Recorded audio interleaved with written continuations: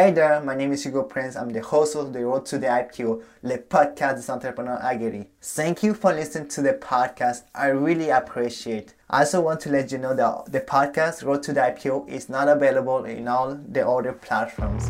iTunes, Google Podcasts, Spotify. Please rate the podcast on iTunes. Leave a comment. Let me know if it's good. Let's start the show. Got so much weight on my shoulders.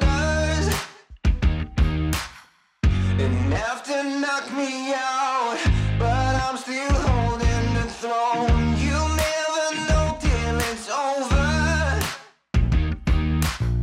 So pretty it hurts. Just beware of the thorns. You're honest man. Today's podcast is in English, and I have the great pleasure to have on the show Samantha Cutler, influential on Instagram as The Fit Fatale. She has her own podcast also. And how's it going, Samantha? Good, how are you? Thank you so much for having me. Thank you to you. Yeah. So, for those who don't know you, can you introduce yourself? Yeah, of course. So I write a health and wellness blog that is called The Fit Fatale. Yeah.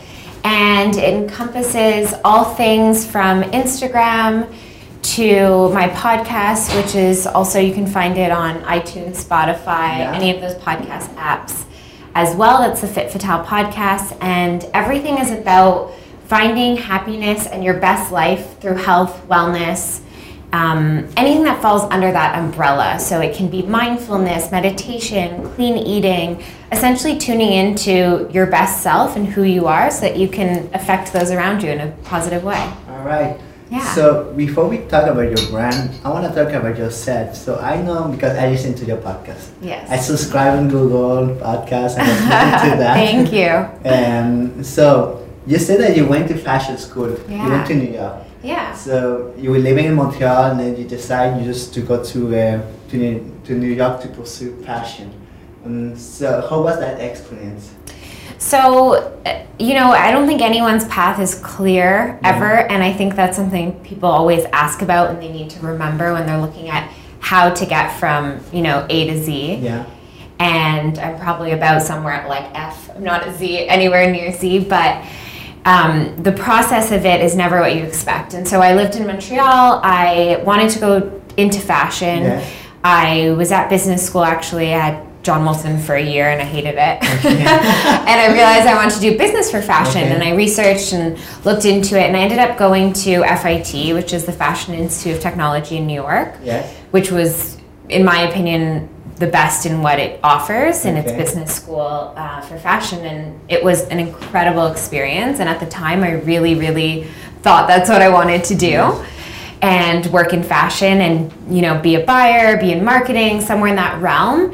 And so I was there for 2.5 years. Yeah. I did my bachelor's degree in business, specialized in buying. Okay. And I worked at Michael Kors while I was there. I worked in the city. I interned in the city. I kind of got the whole New York style. Yeah, New York vibe. But I was, when I moved there, I was 20. So actually I was 19 and just turned 20 the month after. Okay. And so it was kind of a crazy experience. I was young, I was on my own, and I have way more reservations about those decisions now. At the time, I seem to have no hesitation. It's like you took a risk. Yeah. You didn't think about it. You wanted to pursue fashion, so you went to the best school. Yeah, and I knew that was going to be where I would get the most experience. And it's funny, this actually came up in a conversation I was having with friends last night about the way schooling is structured now in university, in CEGEP, even in high school.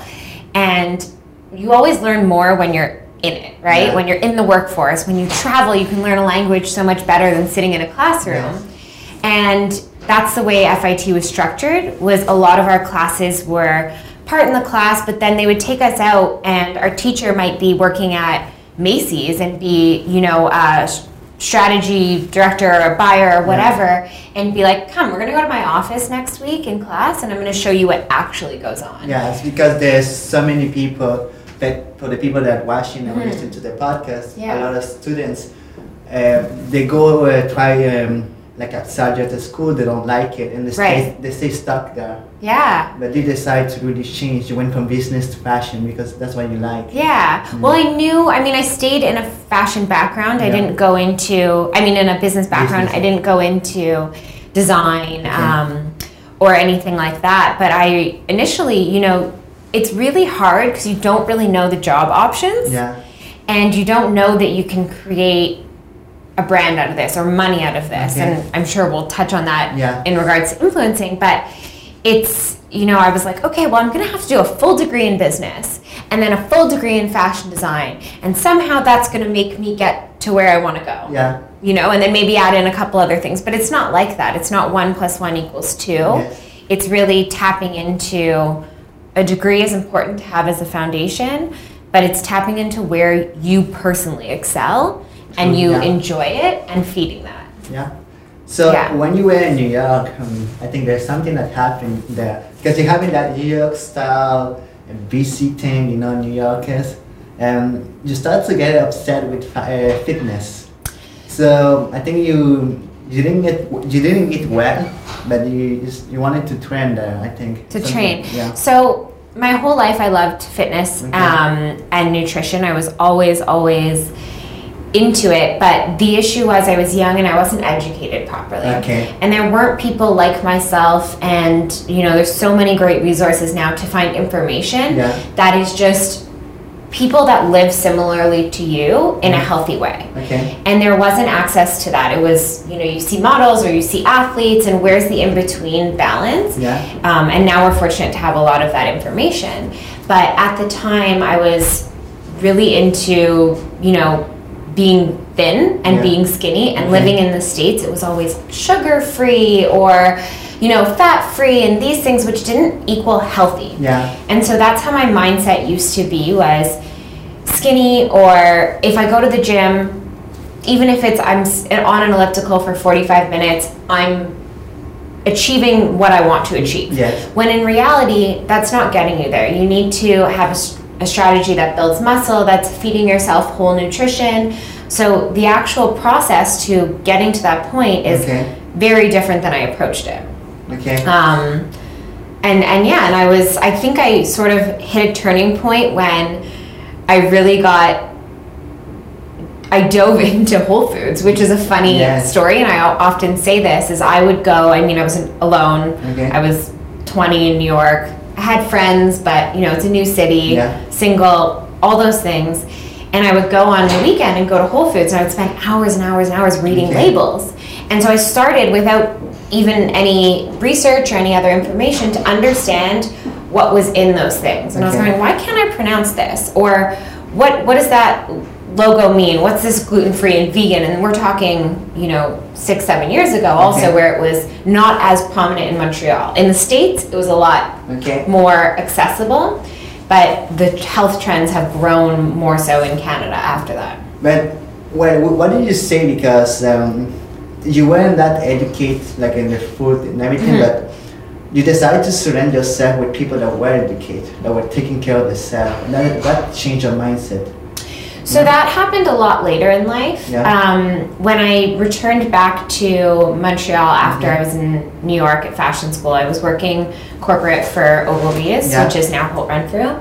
And at the time, I then sort of lost my time to be able to go to the gym, or my desire to be healthy.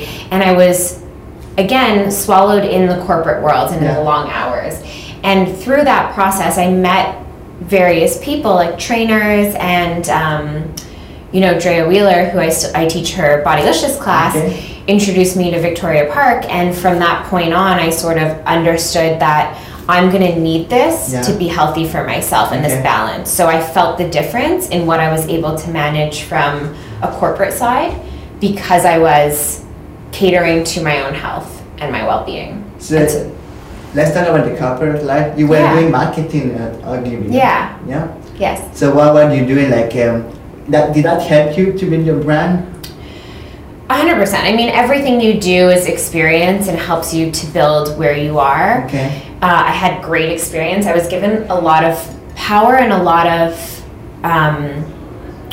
room to play at a young age. Okay. You know, my office, the only person that was above me at the time was our VP of marketing. Okay. And so my relationship with him was very strong, and we did a lot of things together, and I was able to, from my first entry-level job, sort of, you know, experience what a VP was. So everything in between, we were kind of handling and facing together, and that experience made me always take things very professionally. Okay. You know, so I've always approached every situation as it's a business. Yes. You are, you know, anything that's not personal life is essentially business. Okay. Your profile online, even if it's not making money, even if you're not an influencer, it's what you're putting forward into the world, Okay. right? And so I think that level of professionalism and understanding that from a very large corporation that really cares about their image and that you're representing them is, you know, was a really big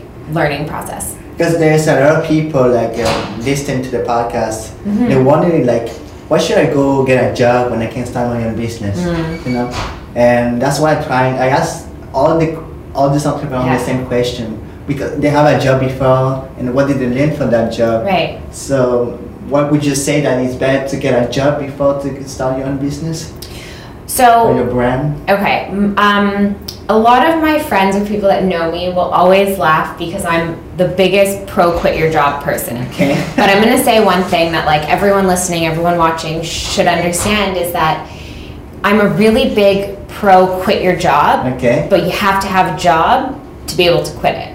Meaning that I'm also a really big go get a job and understand what it is to work for someone else. Yeah. Understand what it is to respect people who have more experience, to learn from them, and to know you're not the smartest person in the room. Because if you're the only person making decisions and running a business, that may affect you in your relationships long term in Okay. a professional way.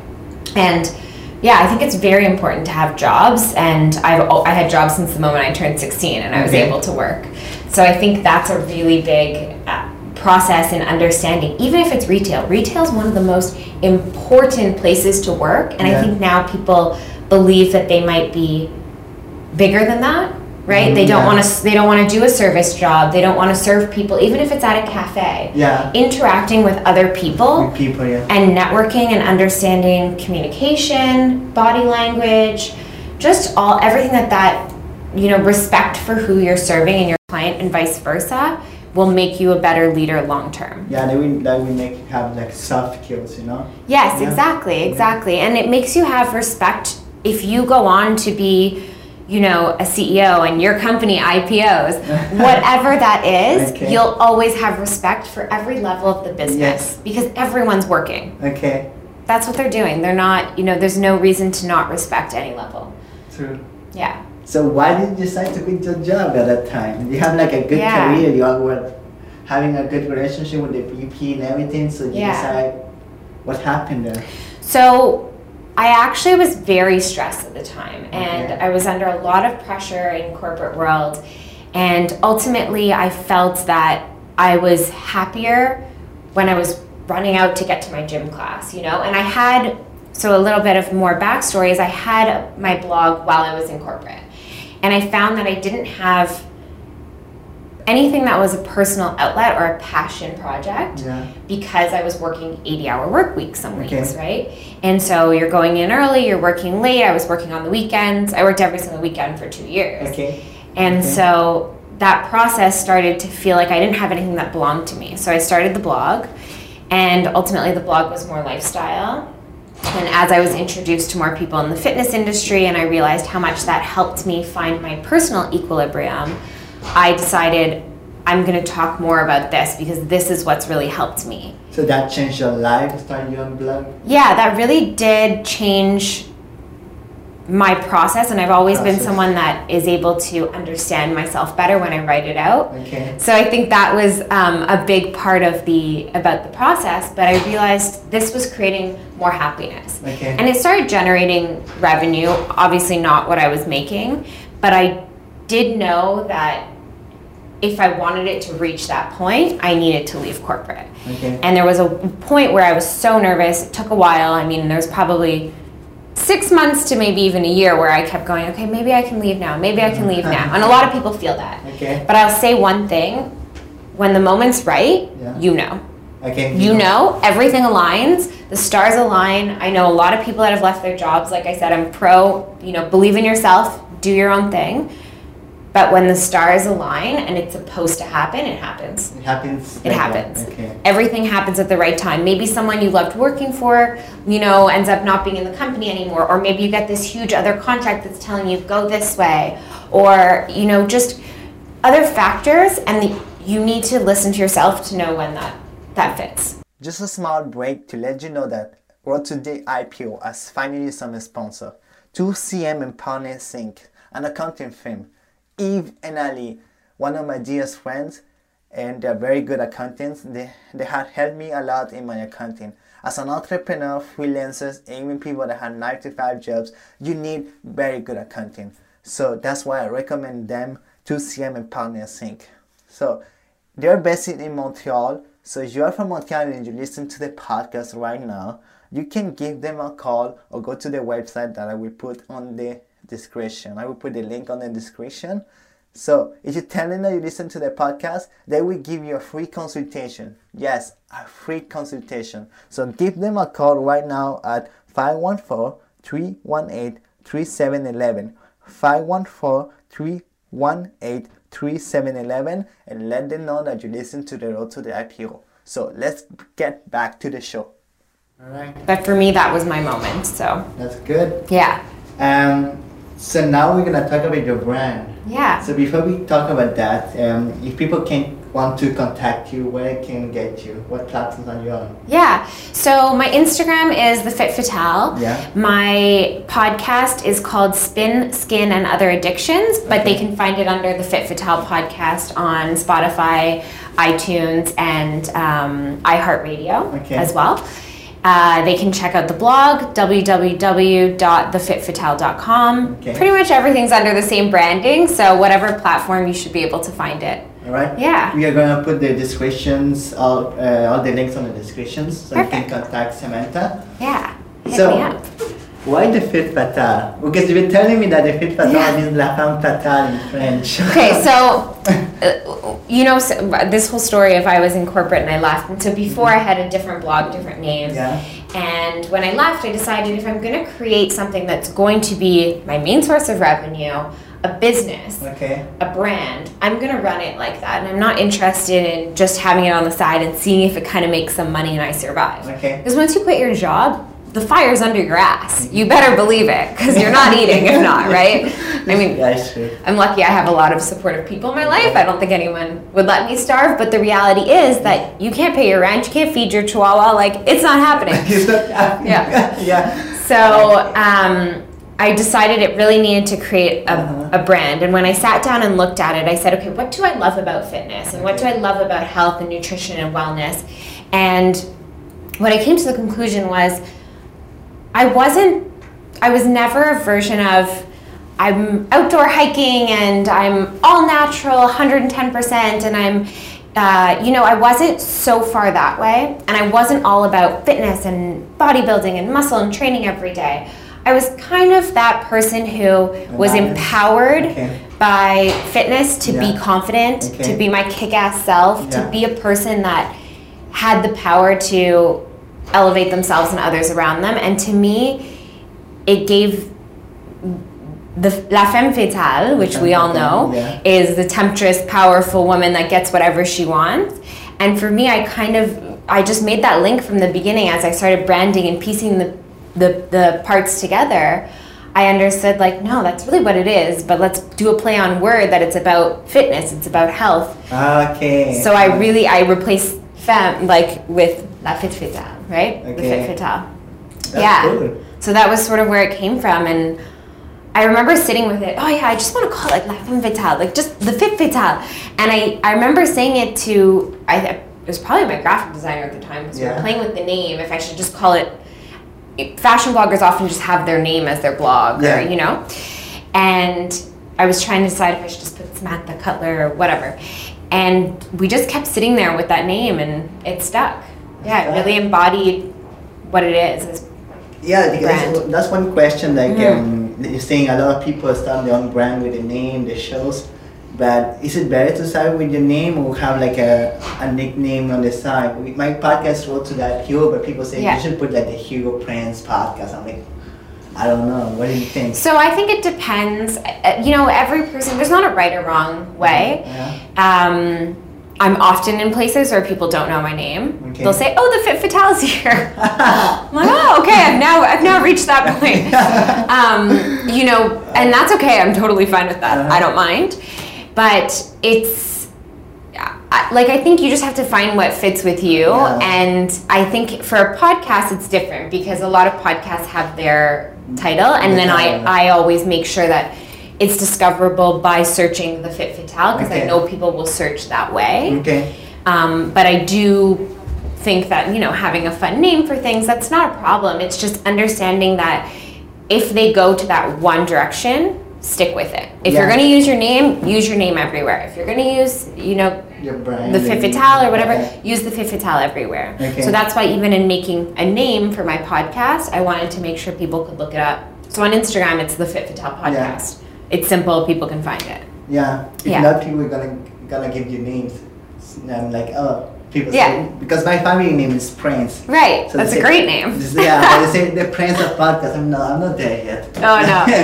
That's funny though. But I like the road to the IPO. Yeah. Yeah? That's cool. I like it a lot. Thank you. Not a lot of people like it. I don't know. It's alright. They'll like it once you IPO. Yes. Then they'll understand. Then we understand.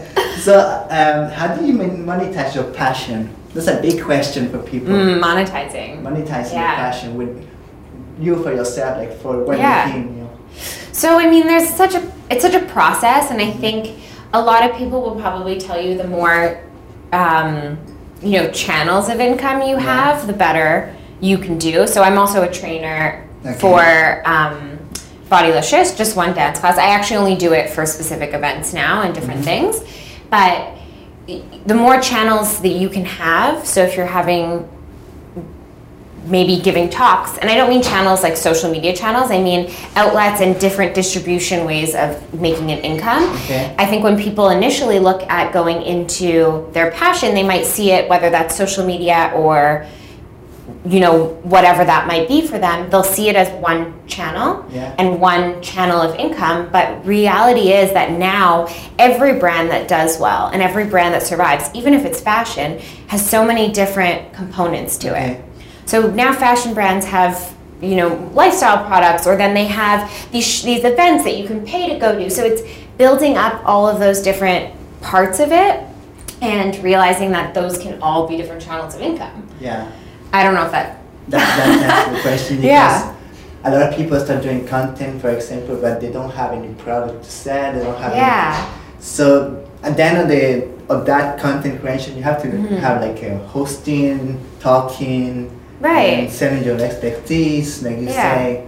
And you have to be able to look, at the end of the day, if you're a personal brand, you're in sales. Because I'm selling that person every single day on a contract. And you know, you hope that your work can sell itself, and you hope that you create high quality content, video, photo, whatever that might be, well spoken, you know, but you ultimately are selling it. You're selling yourself. You're selling yourself. And I'm not just, you know, as influencers, we're sort of in the middle because brands want us to sell their product, but then we have to sell ourselves to the brand. So you're just the same as a retailer at the end of the day, or a magazine, right? That's what we're often compared to, is they're spending their ad spend on us. We need to tell them why and show them their reach, and also make it realistic. Don't tell them I'm going to get, you know, 5,000 likes on this picture and you're going to sell 5,000 of your, you know, coffee mug.